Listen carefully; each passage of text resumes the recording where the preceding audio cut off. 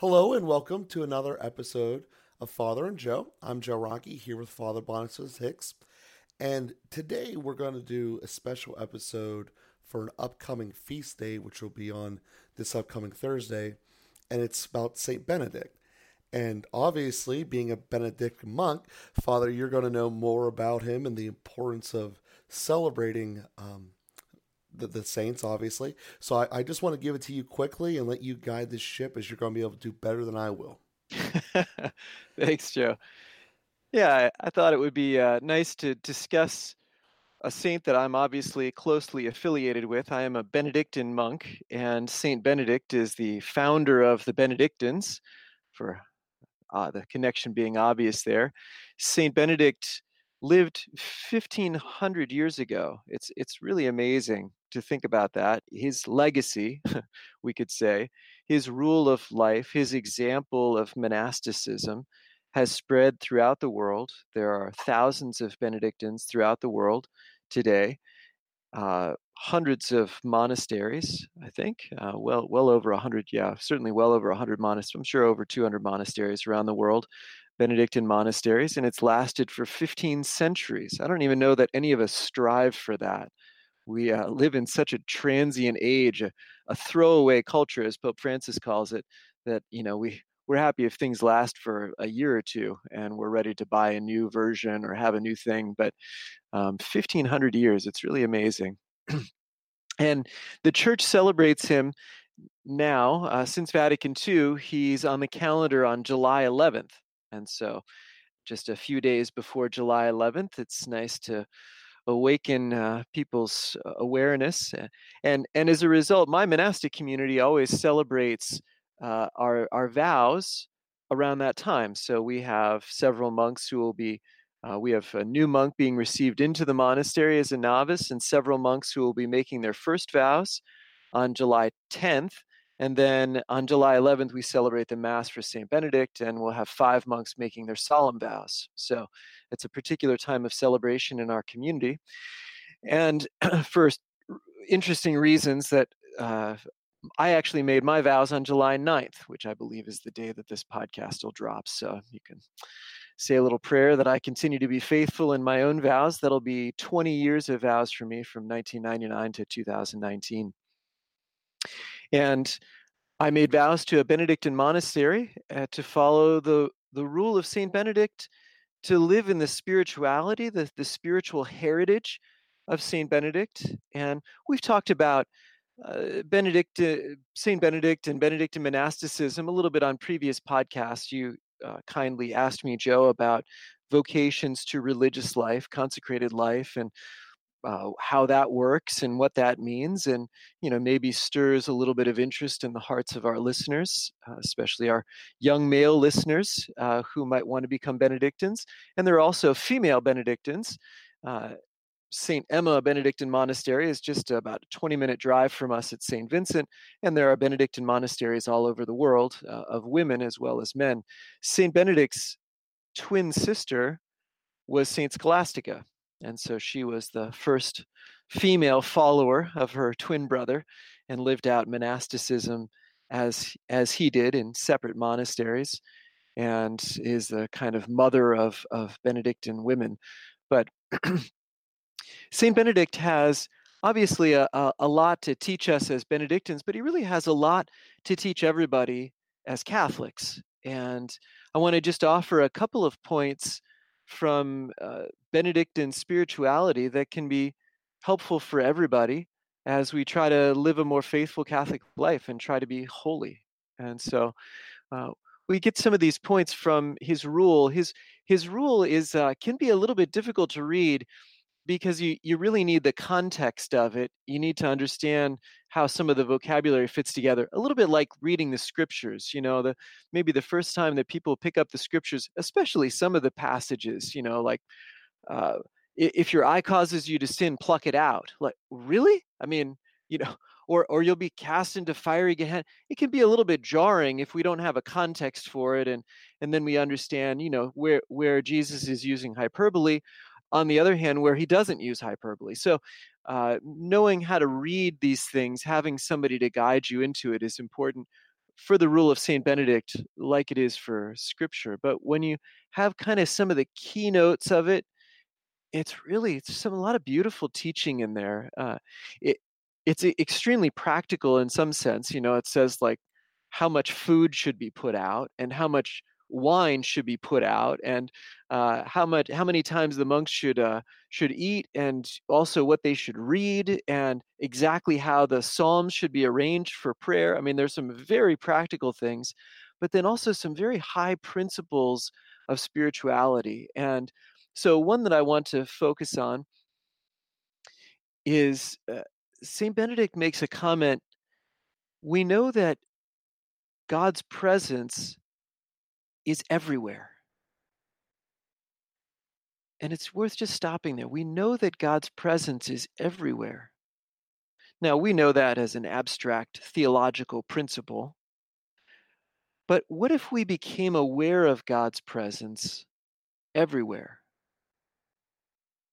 And one of the things St. Benedict realizes, and it's at the beginning of his chapter on humility, is think about the difference of when we know that somebody important is watching us, somebody who's important to us. So I think of, maybe when I was a boy playing soccer and my dad was watching. I want to be my best. I want to be at my best in those moments. I want to make dad proud of me. That's the kind of impulse that St. Benedict has. What if we were aware of God's presence everywhere, all the time, as a loving father? That's the first line of the rule. Listen, my sons, to a master's instruction and attend to them with the ear of your heart. They come from a father who loves you. And if we were aware of the presence of our loving father at every minute of our day and everything that we were doing, what would that do to us? What would that do in our hearts? How would that change us? How would that help us be at our best? And and also be humble. I know when my father is there, I know I'm not the father. It humbles me in a good way that I can be a son, that I can receive his love, that I didn't create myself, that I've received everything. And yet I can perform, I can succeed, I can excel as a son in a way that makes my father proud. So there's this whole dynamic that St. Benedict taps into. And then the whole rest of the rule really is arranging the life of the monk to be aware of the Father's presence. And so, whether the monk is listening to his abbot, be aware that the abbot bears the presence of the Father. It's actually what the word abbot means. Abba is the word father in Hebrew. And so the abbot is the one who is in the place of the Father. So that's kind of an obvious one. And then he says that God is present in the sick of the community. I was sick and you visited me. He quotes from the scripture. So in the sick, the elderly, the infirm of the community, God is there. And then he says, when we gather for council, make sure that you also include the young monks, because God often speaks through the young monks. Think of Daniel, think of Samuel. And so God is present in the young. And then he says, uh, when you're taking care of the tools of the workshed, treat them like the sacred vessels of the altar. So God is present in our work. God is there in our work. And he says, when the bells ring to call you to prayer, it's the voice of the angels. It's the voice of God calling you to prayer. So when we hear the bells, it reminds us that the Father is there, that he's calling us. And then he says, and not only be obedient to the abbot, but be obedient to the brothers, because God is present in the brothers of the community. And we have this mutual obedience to hear the voice of God in the voice of our brothers. And then he says, when you arrange the dining room, the refectory is the Latin derivative. When you arrange the dining room, set it up like the Mass, with the abbot presiding and the and a prayerful silence, beginning with a prayer and hearing the word as you're eating. There's a reading at table like there is at the Mass. So when you're eating, think of God's presence. Think of Think of prayer, the Mass.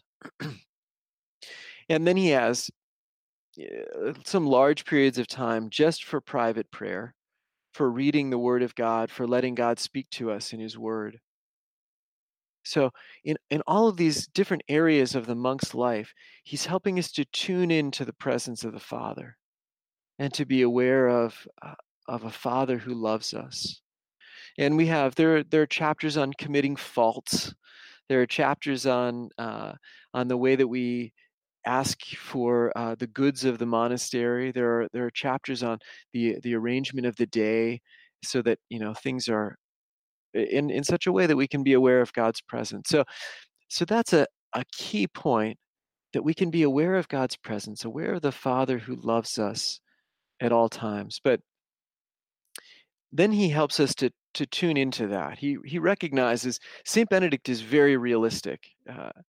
Like he says, he has a couple of great lines in the rule. In the chapter on Lent, he says, "We know that the life of a monk should be a continuous Lent."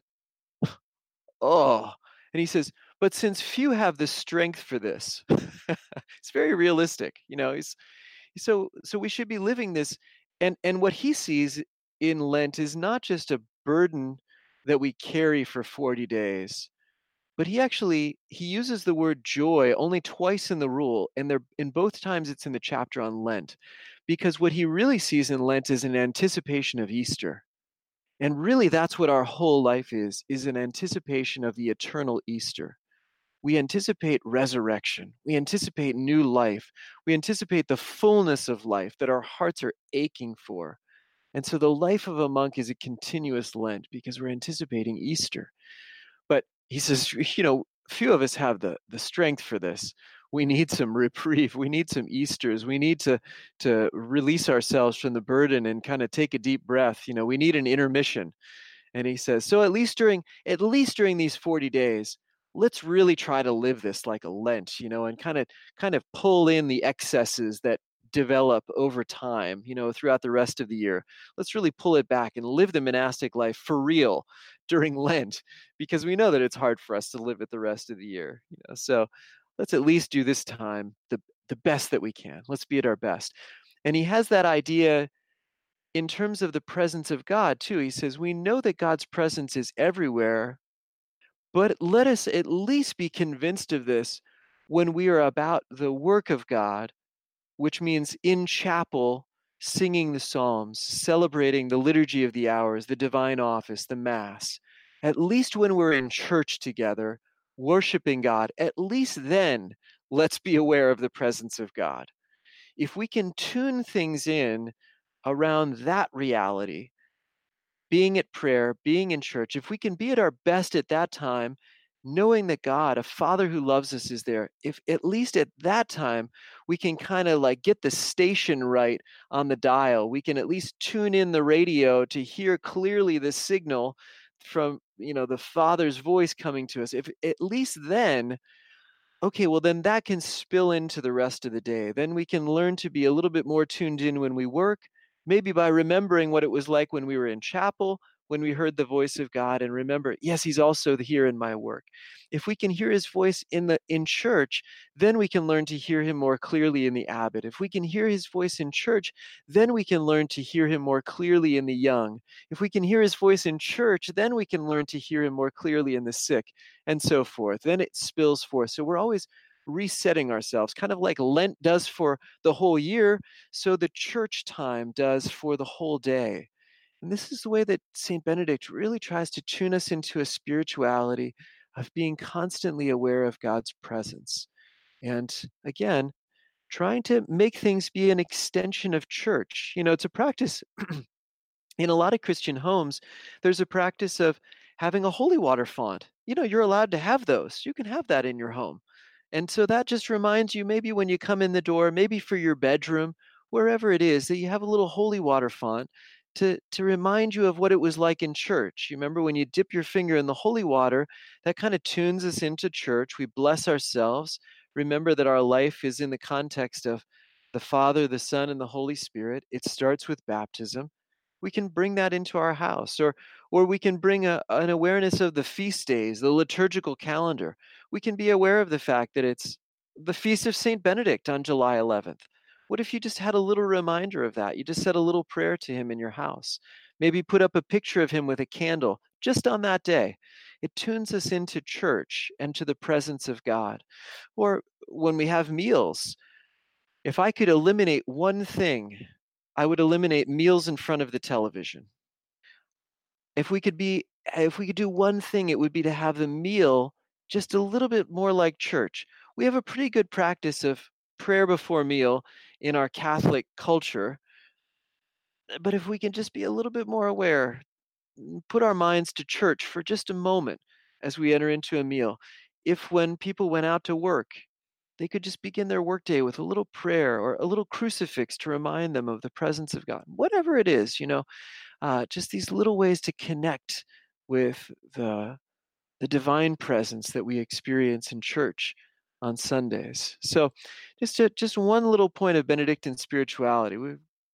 Maybe you picked up something, and I can go a little deeper. I can always expand. I live in this world of Benedictine spirituality. Really, Saint Benedict is such a great teacher for us and a great example. But just the divine presence, God's presence is everywhere. Let's be at least aware of that when we're in church, and then let that spill into the rest of our day. Yeah, the the thing that I got the most out of what you were describing with your role there was not taking the obvious things for granted that are very hard because they're obvious. It's starting with the first thing you said, and also the last thing you ended on there was being that God is everywhere and in everything. And, for most of us, we don't reflect upon that. For some of us, it's just too big of a concept. And what your rule was articulating was to have essential intentional reminders so that this obvious knowledge doesn't wash away into commonplace. Said another way, you're not going to take it for granted. And that's the problem of complacency and apathy. And I know that in my world that's a very common thing. Even if we're working on a 3-week project, the fact that they know they're still going to be there tomorrow and they can put something off, that's complacency. And one of the things you said in the middle there was that essentially life is a Lent. And while we all know that we're going to be judged one day, I don't think how much of us actually have looked at that. And the other thought that I had coming out of that section you were talking about there was, I think on some level, particularly as Catholics, we understand that more because Lent, of all the other seasons of the church, is the one that has the most impact out of church. People are actively thinking about it's Friday, no meat. We got to have our sacrifice and do it through. Now, they might not have all of their ducks lined up for the why this is important and all that, but at least they know it is important, and it's an important realignment, as you said. And one of the questions that came to me that I wanted to ask you, but you kind of answered in the way you continued going was, is this process hard? Because certainly it is different than the way most of us live our lives. Being a diocesan priest is different, but then this is a structure on top of that, as you said, has last 1,500 years and still is rolling strong, given by how many monasteries you guys have. So there's clearly something to it that is not just highly practical, but highly beneficial. And I mean, you gave a solid 15 minutes there, and I could tell you barely even topped the surface of the iceberg there. So just the emphasis that you guys have put upon being with God and recognize it, and the importance of that in all of our lives, not just today but throughout it, has been something that we have been kind of touching on and off of for a while now in our conversations, that as you become closer to God, benefits come through that you didn't know were going to be as fruitful until you started living it. You've been doing this for 20 years coming up here in a couple of 3 days from now. So there's a lot of proof in the pudding, if you will. You're clearly a happy person, and you want more people like that in your life. And another aspect is once you become more like that, you attract that kind of people to you. And that's true regardless of what station you're in, becoming closer to Christ or not. And you can see it in society if you take off the blinders of your own lane and you look around you, what's going on in other places, you certainly will see it. And I'll let you continue back on because I don't want to get completely off track here. But one of the references you made that you also put a particular strength on last episode was that there's a purpose for our work. And granted, we all do different things, even within the same company. We're all doing different things and having different roles within the work. But there's an importance and a value to it that isn't just going out and getting a paycheck. There's so much more to it for ourselves individually. Most people would never connect work to the soul, but that has been the point that I have gotten from you, that there is more than just the satisfaction of, oh, I got a check and now I can go do whatever with the money, but I actually did something that helped someone. And to me, that's, not to go completely off the weeds, why I think capitalism is the best way to do it, because your work is creating a profit. Said another way, profit is selling something to make someone fulfill a need or want, aka making them happier. So you participating in that system is helping someone along the line, and probably a great deal of people along the line. So there is value in that work. And since you had taken a couple minutes here in our last couple podcasts to point that out, I wanted to highlight there. So we have about 8 minutes or so left in this particular episode. And I know that 20 years, it's going to be hard to boil down to just a 30-minute episode. But if you have some of the key reasons that you should think about joining, or that we could just implement into our own lives, not eating in front of the TV forces you to talk to each other. I see it directly with my wife. When we sit down and normally in front of the kitchen, it's fine. But when we eat in the living room, obviously it's during the TV, and it's a little bit different. And the days tend to be a little bit off, I guess is a way to put it. So to give you the floor back as we conclude today's episode.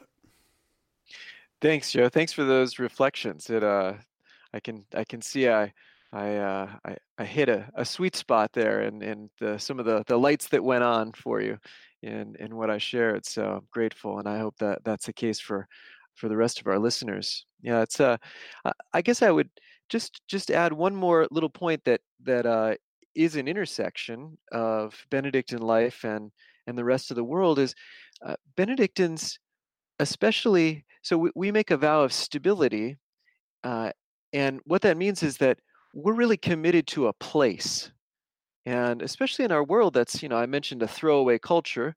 And we also have a world that's a bit transient. It's ready to move on to another job, ready to move on to another place, ready to, get a new house, so, and there's nothing evil about any of that. I don't want to give that misimpression, but some of it's running away. Some of it's there's something deeper going on that's not entirely virtuous. But certainly one of the values that the Benedictines have maintained is the sanctification of a place, being rooted in a place. And so it's one of the things that Benedictines have always done is we sanctify, we make places holy, and that becomes a blessing for everybody else.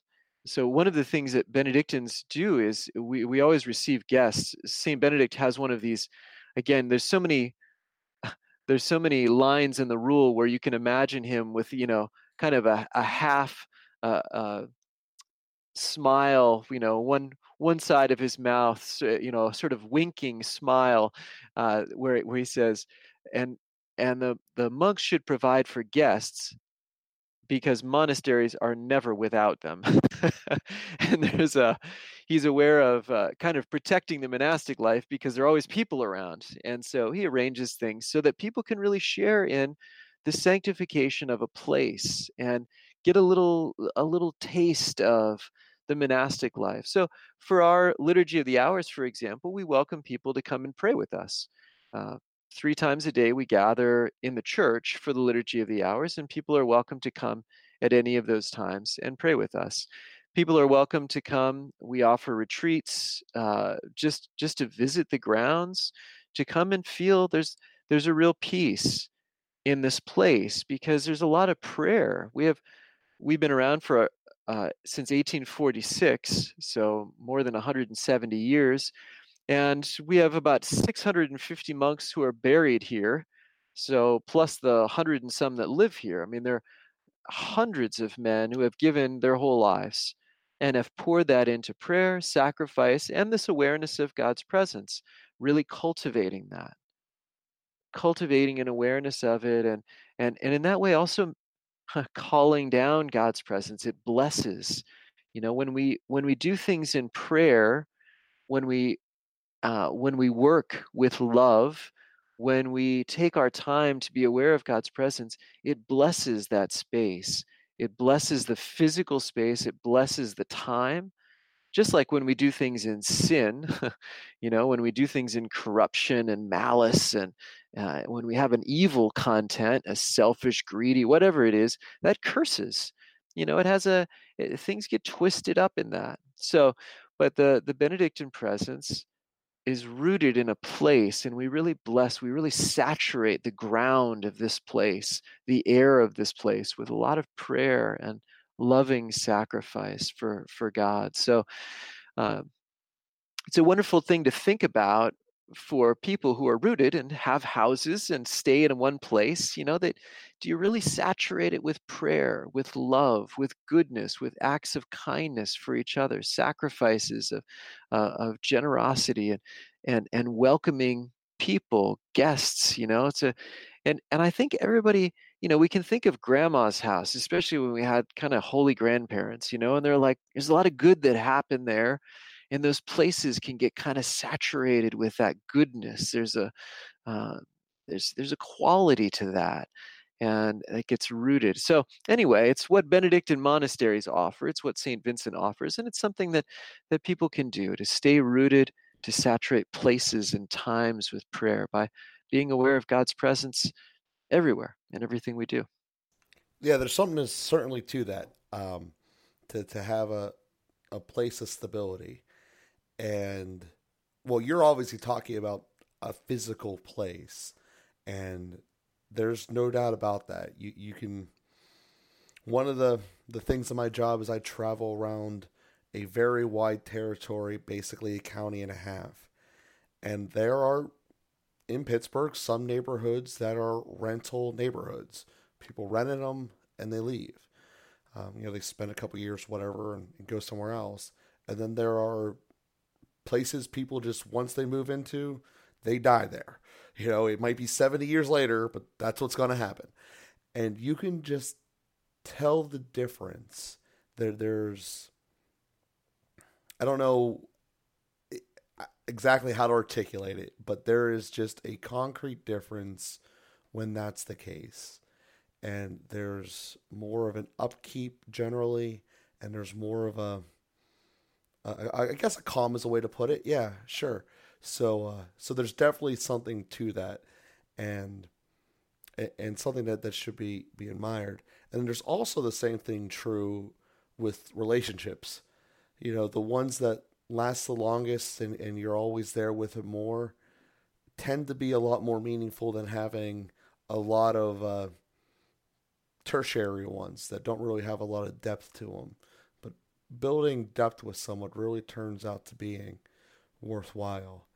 And in some regards, I think that that's probably more important than a space.